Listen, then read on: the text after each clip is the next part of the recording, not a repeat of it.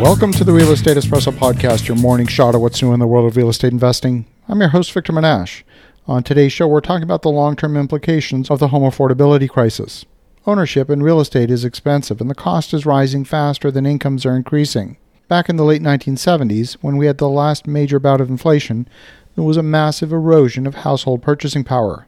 Single-income households were common back then, but as prices increased, it became necessary for many households to rely upon two incomes. It used to be the case that the average person who worked in the trades or as a factory worker or a school teacher could afford to buy a detached single-family home. That's no longer the case. A lot's been written about the erosion of the middle class. With the current pricing in the market, homes are not affordable for first-time buyers trying to make it on their own in many markets. That begs the question. These homes are not affordable, and yet they're continuing to sell at higher and higher prices. Then they're clearly affordable to someone, otherwise they wouldn't be selling. When buyers are offering over asking price on a home, it's hard to blame the seller for a high asking price. Affordability comes down to answering a simple question.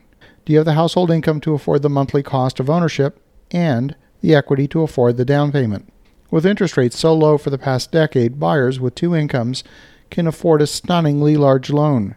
But if you need to save $100,000 for a down payment in order to afford that starter home, how on earth are you going to come up with $100,000?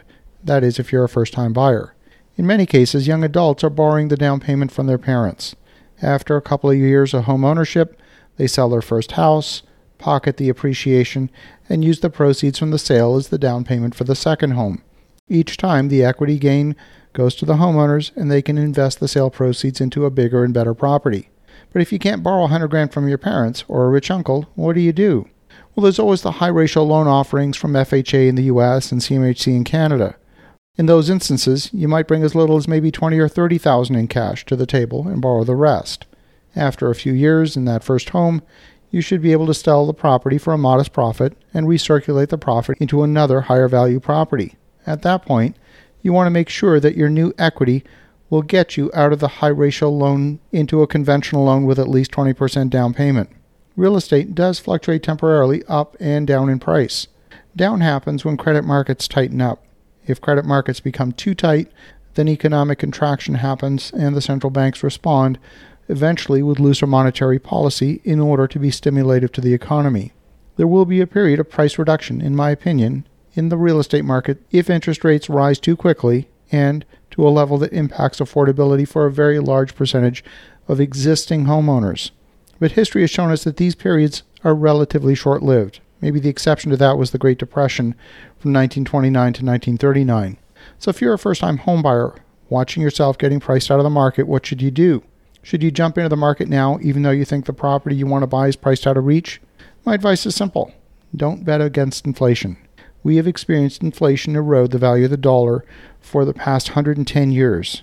We've seen inflation throughout history result in asset price inflation as well.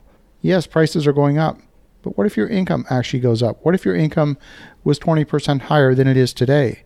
Would you afford the house that you want with 20% more income? What would it take for you to get 20% more income or 25% more income? Well, many people are choosing to take advantage of the current employment environment to do just that.